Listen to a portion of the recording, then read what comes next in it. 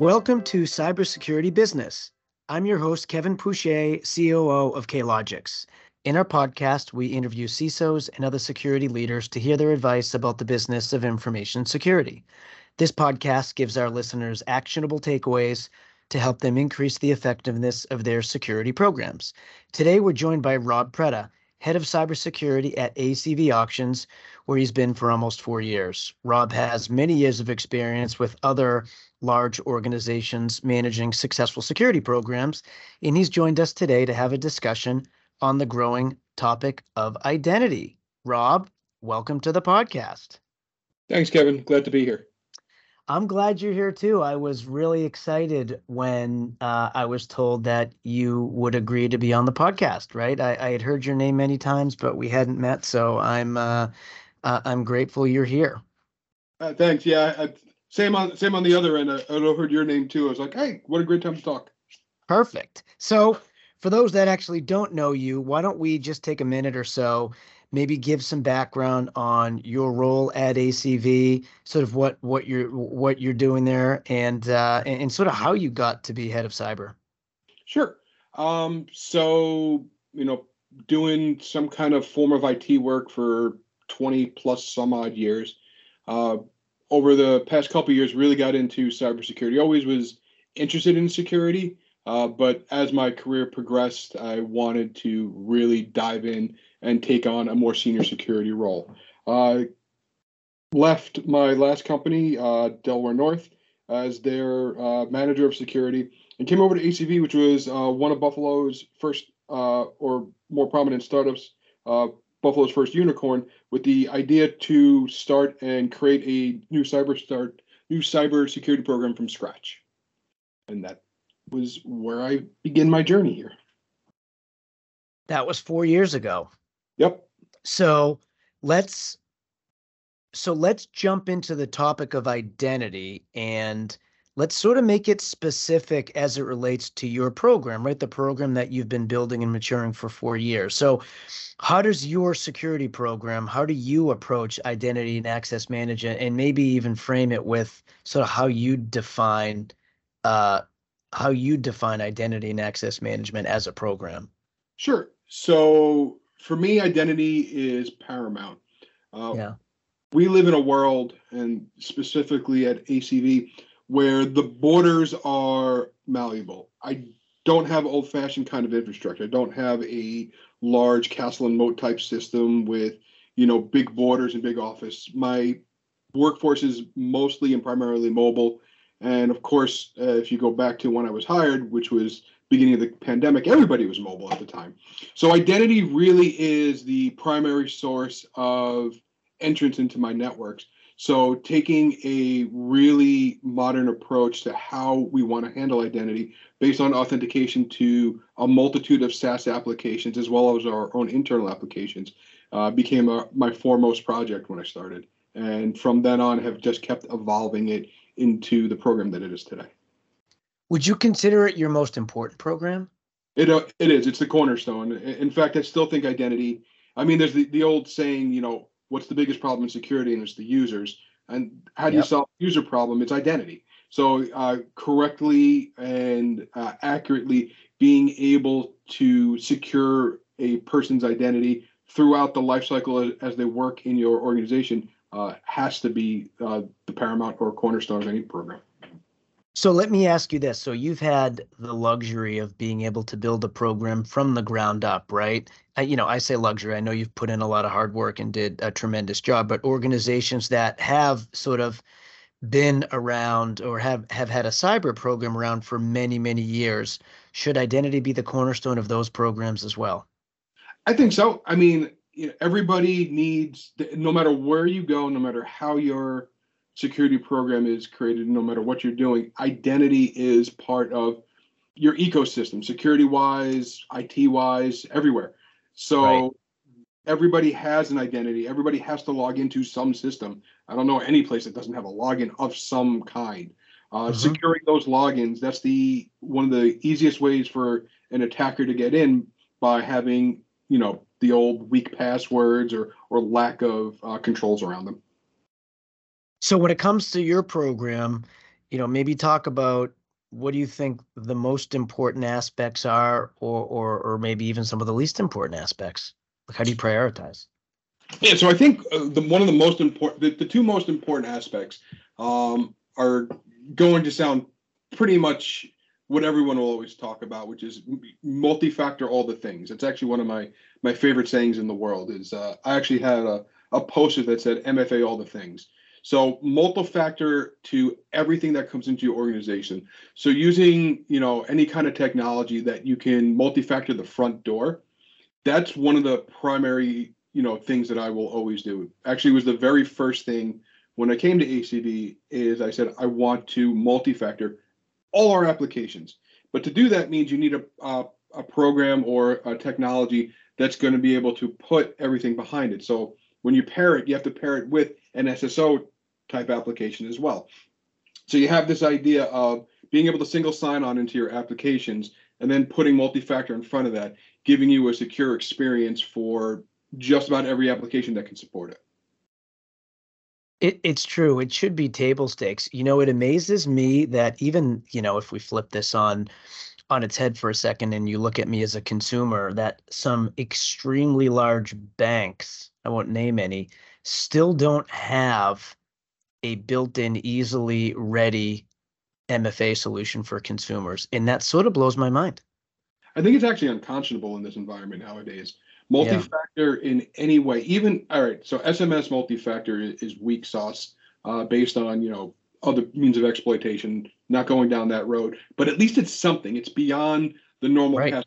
All of our passwords right now, every single one of us, anybody who listens to this, your password is compromised. I promise you it is. So the only way to mitigate that in any kind of truest form is a multi-factor. Right. Right. So talk a little bit then about people and process versus technology. Is one more important than the other? They are on equal footings. At certain points in a program, you could argue one will outweigh the other. Mm-hmm. But people in process is where you begin, and then technology will always be the way to alleviate some of that pressure. In large organizations that are well established, it's people in process that's probably been running the show forever. So they're Right. going to be important to those programs to understand what they've been doing. I had the luxury, and it really was a luxury. You weren't wrong about that, Kevin, of coming into a place where we were at a smaller juncture with users that I was able to put in and leverage technology and quote unquote heavy-handedly be able to roll it out to all the users in one fell swoop. Doesn't always happen in a large organization. Right. So you really do need a balance too. And as you progress through identity programs, the people and process that are involved become more and more relevant. Because as we'll probably talk about this a little bit, but when we start talking about what's the basic table stakes, SSO, a universal director or a middle director, whatever you want to call it, and then the MFA. But you got to get into like governance and lifecycle management and doing things like HR as a master, and there you're going to need people and other processes involved that'll really leverage those tools. Right. And I mean, you do need technology as a means of enforcement for some good policy. So I get that. I think that's a pretty solid answer. When it comes down to technology, I'm going to preface this question by saying, there's no one technology in any space that is the be all end all for every single organization, because every organization's environment and requirements are different. But that being said, what IAM solutions or tools do you prefer? Are there certain vendors that you really rely on that you found, meet the spirit of your requirements in your program better than others? And it could be IGA, PAM, IDaaS, any of the categories you just mentioned. Sure. I mean, you're absolutely right, though. And that actually comes, just to reiterate, when you have people in process, you can pretty much leverage almost any technology in any way if you have the people or the manpower to run it. That said, For me, an IAM solution that I tend to fall on is Okta. I've been following them or a fan of theirs for years. A little background is I'm an old Active Directory admin engineer architect.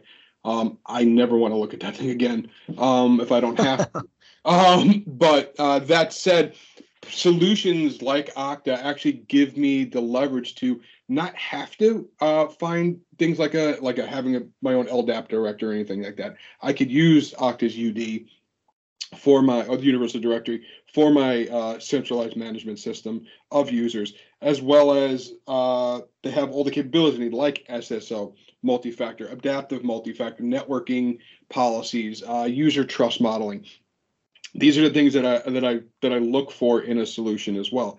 And to top it off too, depending on your organization and how big you are and what you're trying to leverage, they have a lot of the next layers of identity too. So when you start moving down the list, you're talking about automation. So they have workflows. When you start talking about IGA, they start now have an IGA piece.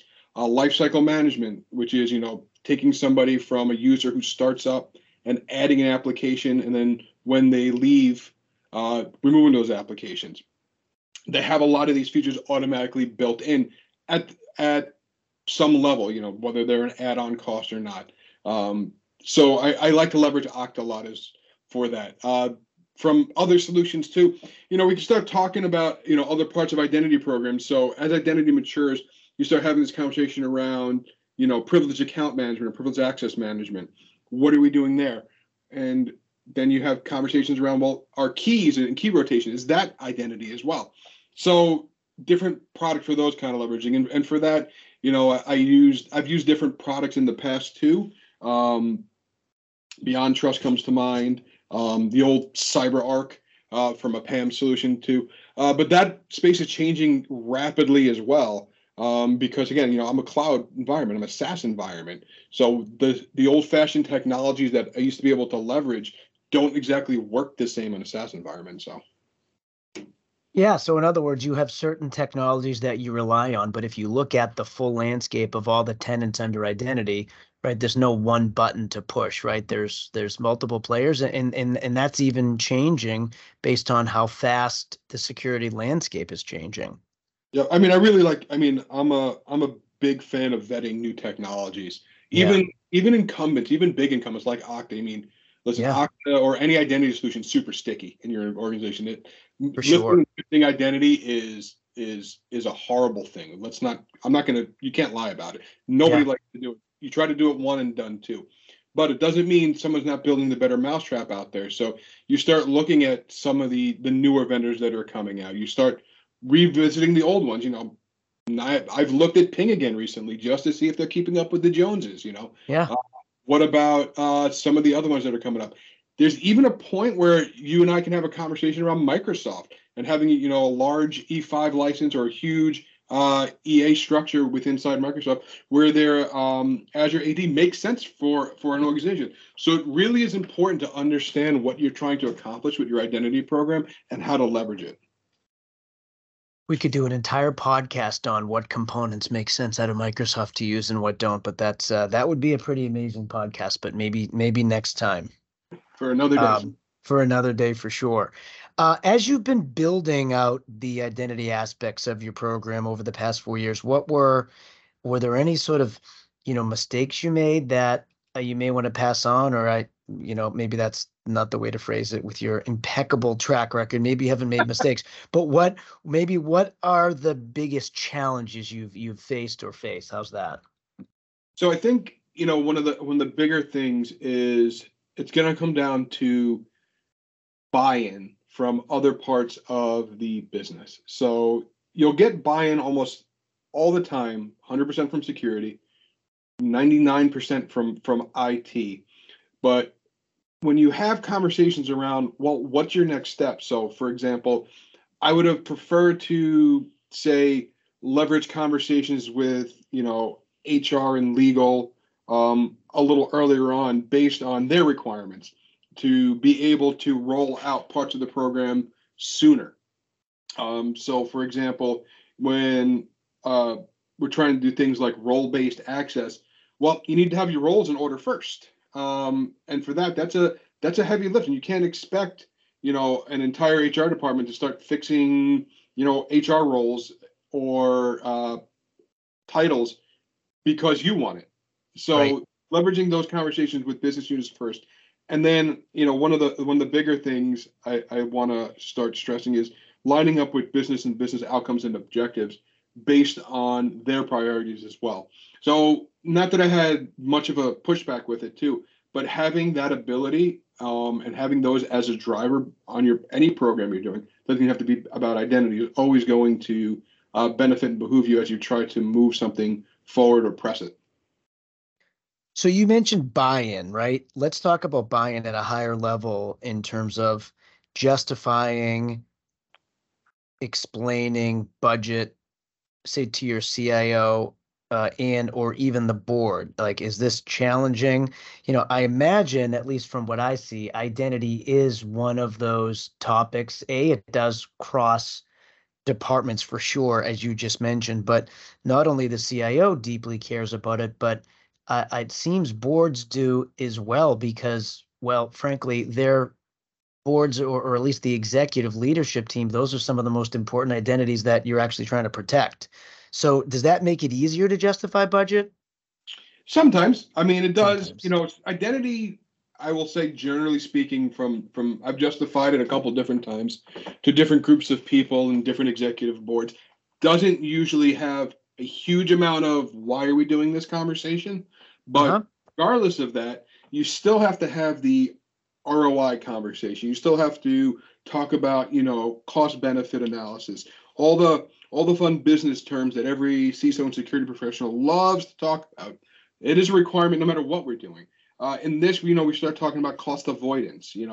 For example, if I'm justifying something like life cycle management, I then can say, there's an offset based on, engineering costs that I don't need to have someone sit behind a computer and click into 7 different applications to give somebody access to them. Instead, I have now automated that process and given back an FTE's time for half a day.